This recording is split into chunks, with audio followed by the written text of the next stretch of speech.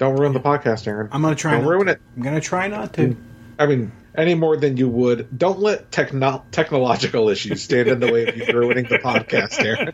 Well, not like I did last week. I forgot to make a note that you dropped out at one point.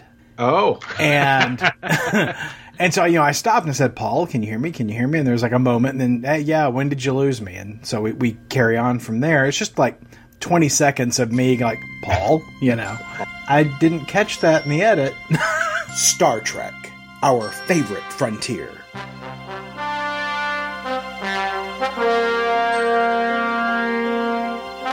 These are the podcasts of Aaron and Polly. Their ongoing mission to explore all things Trek, to seek out cool things and pick them apart, to boldly complain as no one's complained before.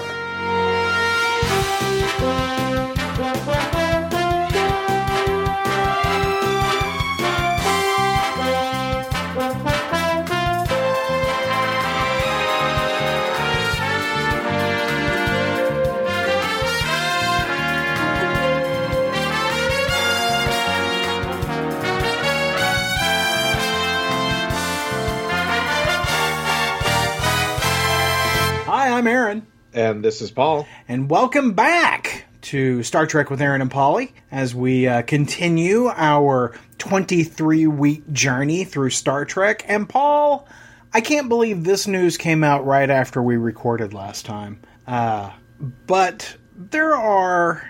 I'm dumbfounded to say this, that there are three distinct, unique Star Trek films that are waiting to be greenlit for production.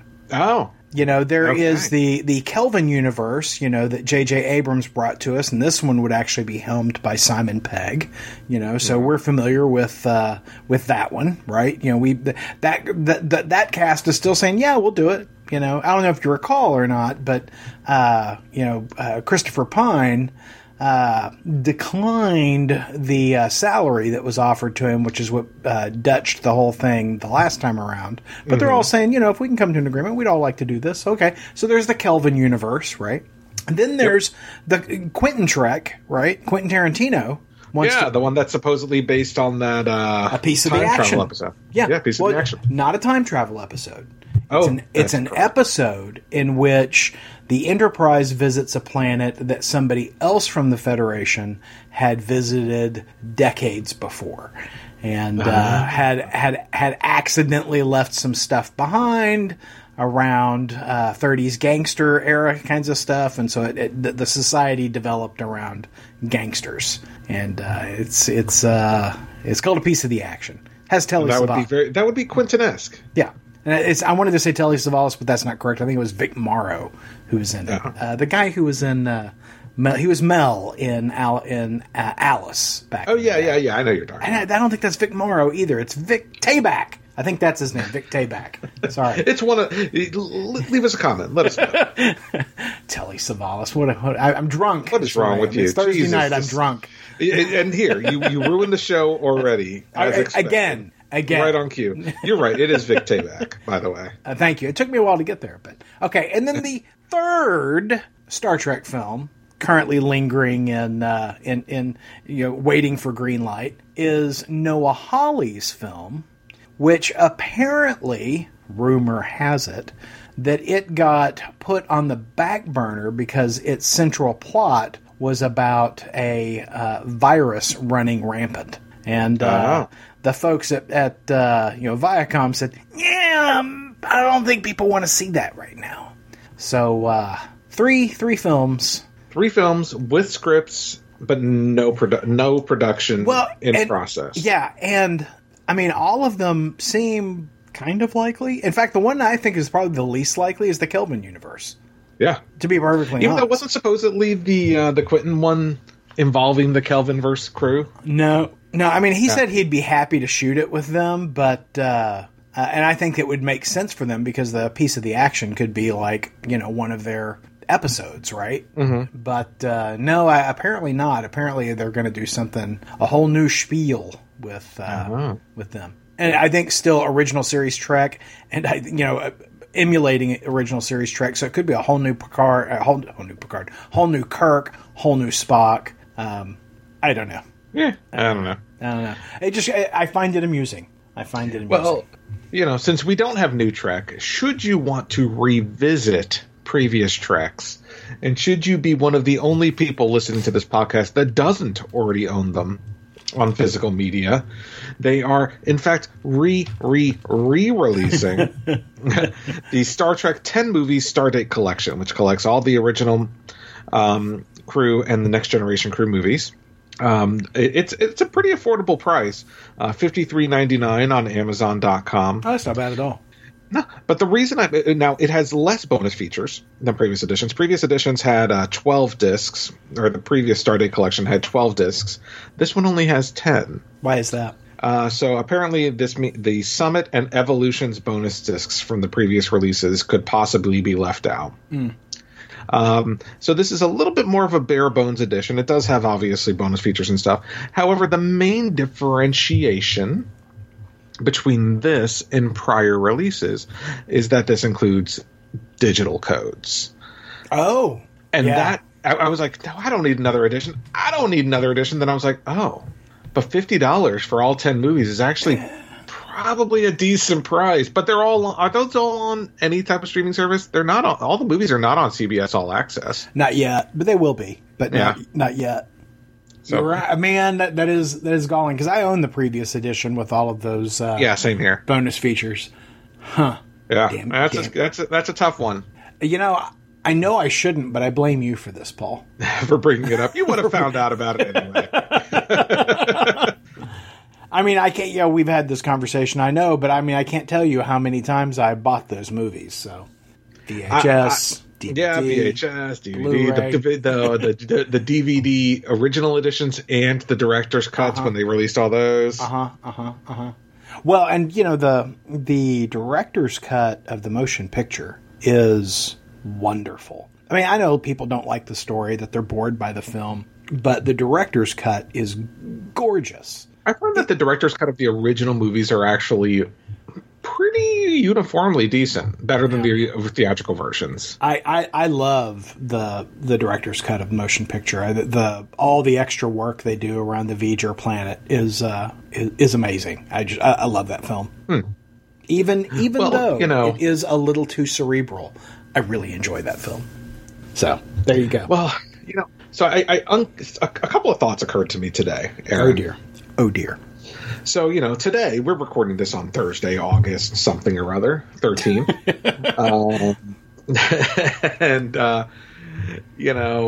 This is the release day of Lower Decks Episode 2, which the title of is... Envoy. Yeah. But, as I loaded up my CBS All Access, two things occurred to me. One, you're paying for CBS All Access? Well, that's actually a good. That is actually one of them.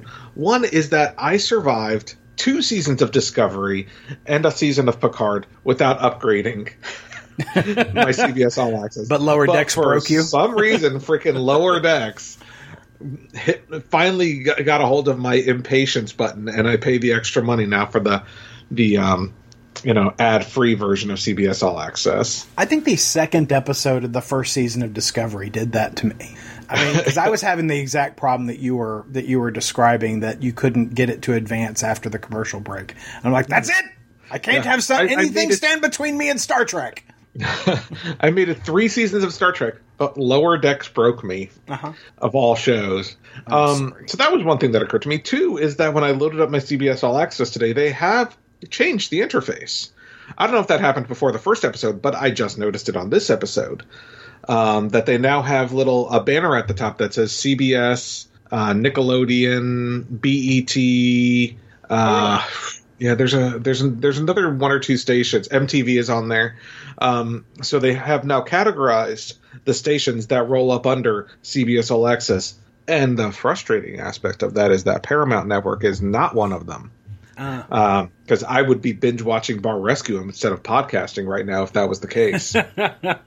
But maybe eventually. But yeah, I noticed that they changed the interface. At least I don't know when it happened, but I just noticed it today. I didn't notice any. I watched it on my iPad today at lunch, so I didn't notice any change there. But I'll have to check it out on the TV.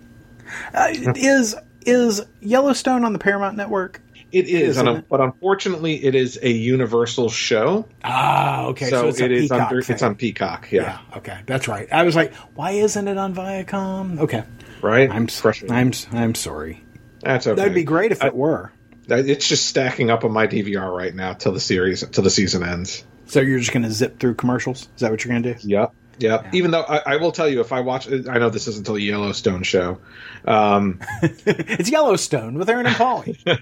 It's Yellow Trek with Aaron and Polly. Yellow Star. I will tell you, if I watch the first episode of Yellowstone and I find that it feels somehow edited, because I've only ever seen it through Amazon Prime, right? So I've purchased the seasons. So I will tell you, if I start watching it on television and it feels somehow neutered to me, like if I don't hear F-bombs on the show, then I will be frustrated and I will say screw it and I will purchase the season. That is my entire plan. Is I've just been waiting for it to be over so I can just buy the season. Because they can say F words on Paramount Network as long as they put in TVMA on it. I tried watching the first episode of the current season 3. Is that right? And yes. I couldn't do it. I couldn't do it with the commercial breaks. Yeah. Even zipping through it, just because without the commercials, it feels so cinematic. Mm-hmm. I just couldn't do it, and I was like, "Screw it! I'm gonna buy it when the season's over." I say this now, but I will probably end up doing the same, because at least the bonus thing about today's media entertainment is that you don't have to wait until usually when a season ended in May, you had to wait until the new season was coming up in September to purchase that season on DVD. Nowadays, that shit's going to be available next day on Amazon Prime. Well, yeah, I mean, if you wanted to buy it episode by episode, you could. That episode by episode, they're out there right now. I just would rather be able to binge them. Agreed. Sometimes you get a little bit of a discount if you buy the whole season. A little bit, yeah. So Yellowstone with Aaron and Polly. So Paul, yes, sir. Did you want to talk about Lower Decks season 1, episode 2, Envoys? Not really. Okay, well, so all right. So we'll see you next week. This makes this podcast a little awkward now. I'm all boned up looking to talk about Star Trek, and Paul didn't want to talk about Star Trek. You got boned up watching Envoy? All right, talk to me. Tell me what got you boned up about Star Trek Lower Decks episode 2, Envoy. So, in this episode, Ensign Boimler is excited to find that he has been appointed the pilot as an envoy to the visiting Klingon diplomat, whose name suddenly escapes me. It's one of those Klingon names that has an apostrophe in it. And... That's right, which they comment on in the show. But yeah, the Boimler is doing his thing. He is the by the book ensign on the show. He is always going to read the mission brief. He's always going to follow regulations. And so he is all prepped. He's even wearing his, dress uniform when he's ready to go meet, Mr. Klingon. And, God, what is wrong with me? Are you forgetting the Klingon's name? I still can't remember his name, but I was Mariner. Ensign Mariner, who had mocked him for, being so excited about this trip, is there in the shuttle waiting for him because she is going to co-pilot with him. And, he's rather put out by this. And then even more surprises is that she knows Mr. Klingon. They apparently did some off-book work for the Federation and the Klingon Alliance back in the day. Mm-hmm. And, Boimler even asks, back in the day, you're as old as I am. How long ago could this have been? That was pretty funny.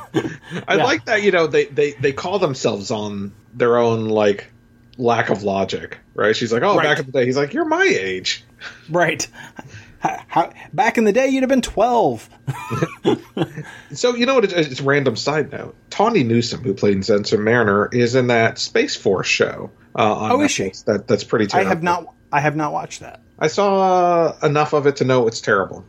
Well, Jack Quaid plays Ensign Boimler. Is he any relation to Dennis Quaid? He is the son of actor Dennis Quaid and actress Meg Ryan. And really? Yes. He is also the lead role in the Amazon Prime show The Boys. He plays Huey. I've only watched a couple of episodes of that. But, it's funny. I was watching, I think I talked about it on the Funny Buck show. I was watching an old 90s era movie with Dennis Quaid and Meg Ryan. And so, that's where they met. That's where Jack Quaid was born. Got made. Jack Quaid got made.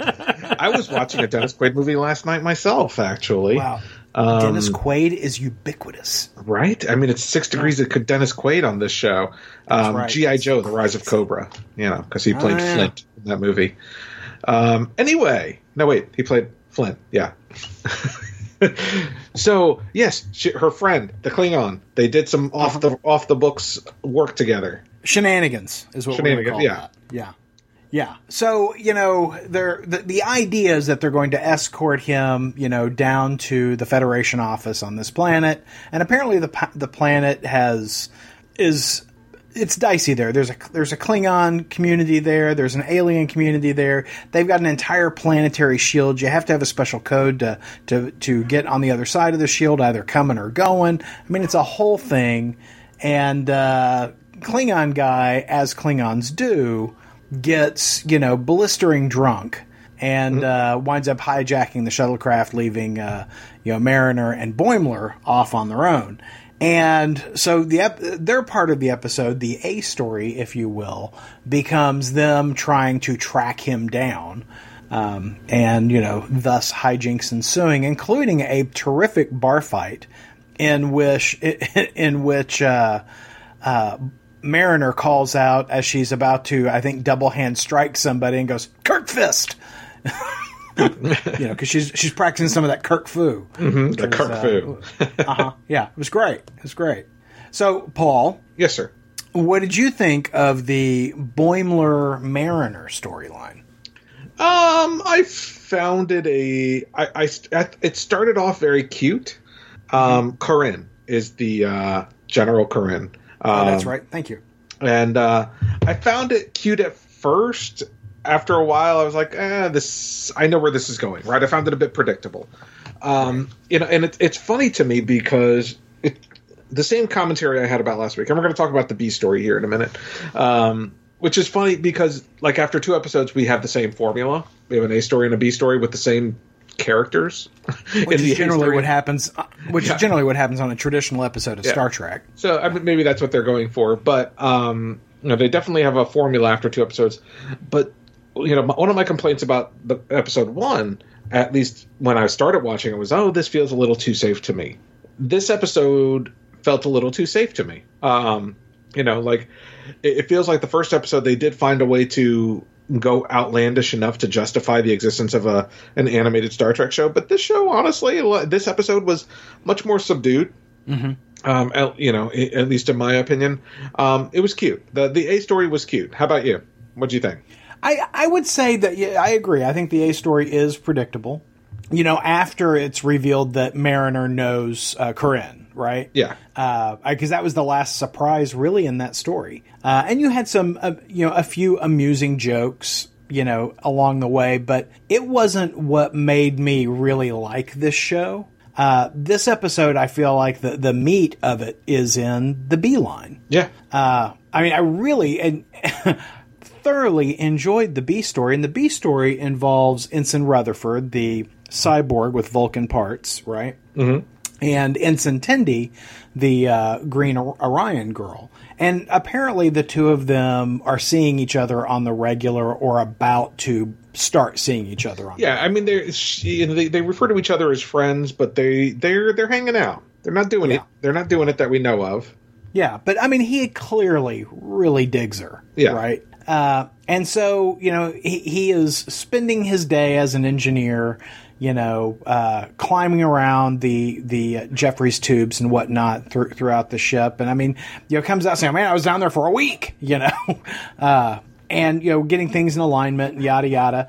And she's like, I'd really like to look at this, stellar phenomenon later today. I hope you can do that. And he's like, I can't do that. I'm going to be doing X in engineering, but I guess I could transfer out of engineering. And, it's clearly he doesn't want to do that, but he does it because he likes her so much. And a moment happens in engineering when, the chief engineer is just telling him how cool he is and how he's his favorite on the ship, and that everyone else is going to have to step up their game, that, he is, an A player. And he's like, yeah, I'm thinking about, I'm going to, explore my options in other departments. And there's this moment, and you think it's going to go very traditional, and that builds up this pressure that, he's about to get yelled at. And the chief engineer winds up, and the entire department wind up being very supportive of his choice, which I thought was kind of a sweet sort of. What's funny is, they're all like cheering his name and stuff too. Yeah, Rutherford. So he goes off, and he tries a couple of different things like command. And I got to tell you, I thought the hologram programs that he was running with the executive officer were hysterical. Yeah. So they essentially run him in the Kobayashi Maru in his very first training sequence for command. And of course ship dies immediately. They tell him, generally in those situations you want to try the Janeway maneuver. And, of course, they don't bother explaining what the Janeway maneuver is. And so they're okay, let's try something a little bit more simple. And instead of, everything terrible happening at once, there's just an asteroid coming at you. And it's like, sir, should we, move around the asteroid? And he's like, Janeway maneuver, which causes them to eject both the pre-K and kindergarten classes. Directly into space. I'm sorry. I laughed a whole lot at that. I really did. He decides that command isn't for him, goes and tries, medicine. And that goes poorly as well. Yeah, horribly awry. And so he tries security and finds out that, while I don't know a darn thing about defending myself, my Vulcan cybernetics do. And he winds up taking out all of the Borg drones that are put against him in the tactical training. It was a lot of fun. I liked not only that it was funny, that it was a little off the wall, but it even had a, hey, even though I like you a whole lot, Ensign Tendi, I got to do what's right for me and stick with engineering. And then she compromises. Yeah. I thought it was really nice. I mean, I don't feel like this is a cartoon made for kids, but that was actually a kid teaching moment. Yeah. I thought it was a very nice episode. I definitely liked that aspect of the story more than the A story. But I mean, it was well.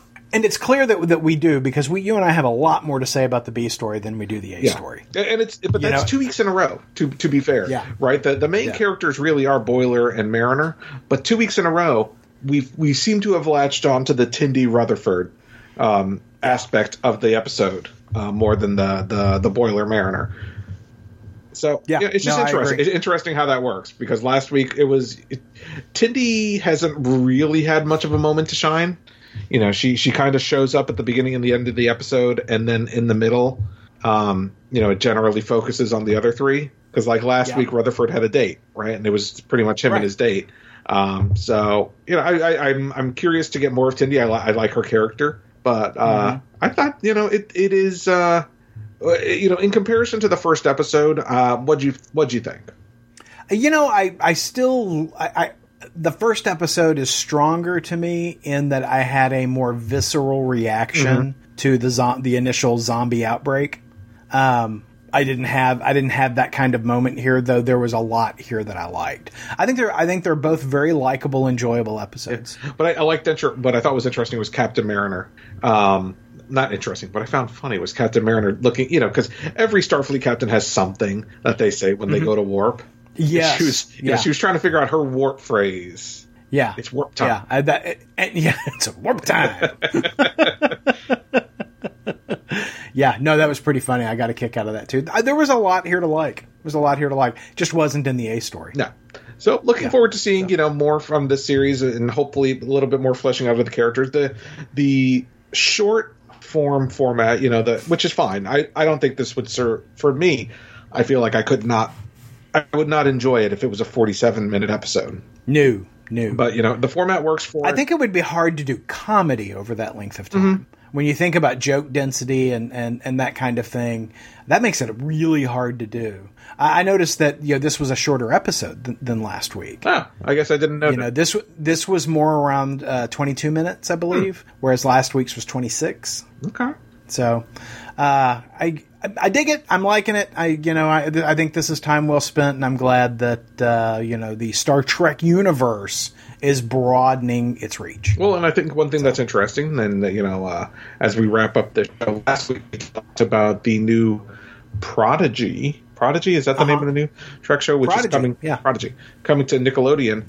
And this week, Nickelodeon was a feature on CBS All Access. So perhaps it will also be available on CBS All Access, and I won't necessarily have to actually watch Nickelodeon. I think you're actually going to have to watch Nickelodeon, my friend. I think it's going to be a thing. Well, I guess we'll see. But maybe we can talk about that next week, right here on Star Trek with Aaron and Polly. And what we'd like to hear from you is what you thought of this week's episode of Lower Decks. Give us a call at 972-763-5903. That number, once again, 972-763-5903. I forgot the number midway.